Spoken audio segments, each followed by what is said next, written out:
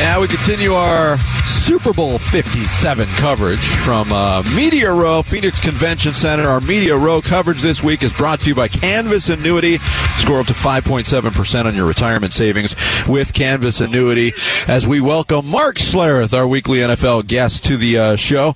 Mark, of course, from NFL on Fox and Denver Sports, and he joins us right now here on Bickley and Marotta Mornings. Good morning. Happy Super Bowl week, Mark. Well, good morning to you guys. How are you?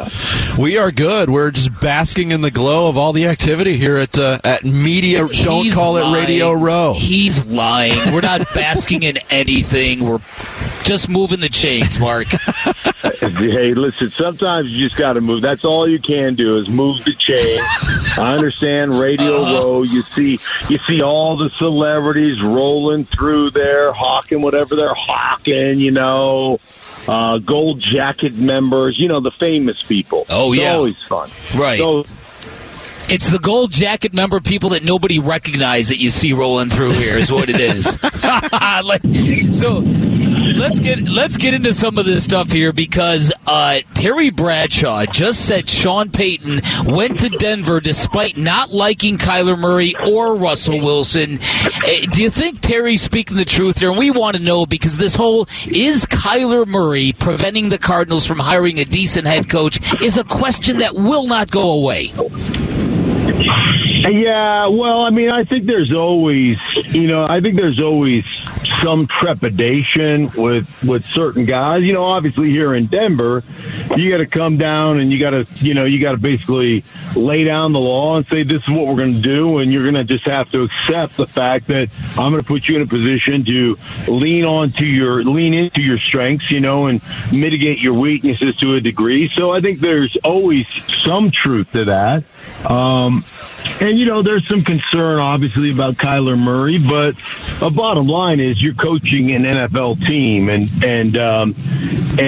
I know one thing about the coaches, and I always say this about coaches. You know, you think the egos are big downstairs in the locker room, walk upstairs to the coaches' offices. You know, those dudes, like, they think they invented the game. So most guys have enough confidence in themselves and what they're doing to believe that under their expert tutelage, there's not a player that has ever played the game that they can't make better. So, you know, I think some of that is really good to have that kind of prevailing attitude, and some of it is, fantasy land. Yeah, but it also, I mean, it bleeds over into another question about the Cardinals coaching search at this point. And I agree with you on the coaches' attitudes being prevalent for as long as I can remember, having that confidence. But something is not attracting coaches to this job, and they're down to 2 finalists now who were not identified till very late in the process. I mean, what you look at in the Arizona Cardinals organizational flow, if you will, what if it's not Kyler Murray, what is it in your mind? Ownership.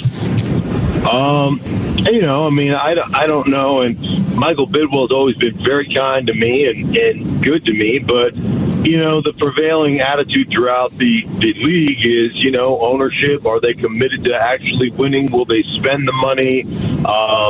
You know, are you asking coaches that are coming in that have a reputation to say, hey, if at all possible, could you keep the whole defensive staff so, you know, we're not paying guys who aren't working for us? Like, those are things that turn coaches off. Like, if I'm going to spend 16 hours a day with a group of dudes, I want it to be a group of dudes that I know that I like. Yeah. You know, that, I mean, you don't want to do it. I mean, you don't want to hang into the bathhouse with a bunch of strangers you don't know. You want guys that, you know what, if you're right.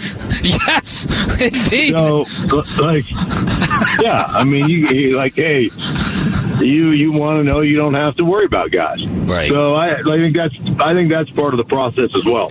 Yeah, and I think you're right about this too. I think Kyler Murray on some level has become quite a scapegoat for people in the organization because for all this complaint about him being entitled and all of this, they're the ones that created this environment for him. They were the ones in charge of developing him as a rookie, and this is what they produced. So they own this too, in my opinion. Yeah, I broke up for a second. I'm sorry. No, it's okay. You guys got me? Yeah, we got you. No. I got the general gist. I don't need to know the whole question. I'm like a soothsayer. You know, I can parcel bits and pieces together. You're that good. Yeah, you know what? You're either coaching it or you're allowing it to happen. So if a guy, you know, acts like, you know, a turd, you know, which is one of my rules of life, don't be a turd. But if he acts like a turd, it's your responsibility. It's your responsibility to yank a knot in his chain, you know? And if you don't do it, if you allow it to happen, well, then that's on you. And, so, yeah, I think you certainly can look at Kyler, and if you've allowed him the leeway to act entitled or to be selfish, and I'm not saying that he is, but if you've enabled that, then that's on you as a coach, and that's on you as a franchise. And, you know, there has to be measures put in place to make sure that doesn't happen. And you have to impress upon guys. And I just am a big believer in this. When you're creating a culture, that the team has to come first. And you have to impress upon guys that importance. If you're not celebrating other success like it's your own, then you got a problem within your franchise. And that's something that's got to be rectified, that's got to be fixed, and it's got to be, you know, preach. Culture is one of those things. It's not static. It's constant. It's alive. It's constantly moving. And if you're not reestablishing it and setting it every day, then you have the issue. That's your problem.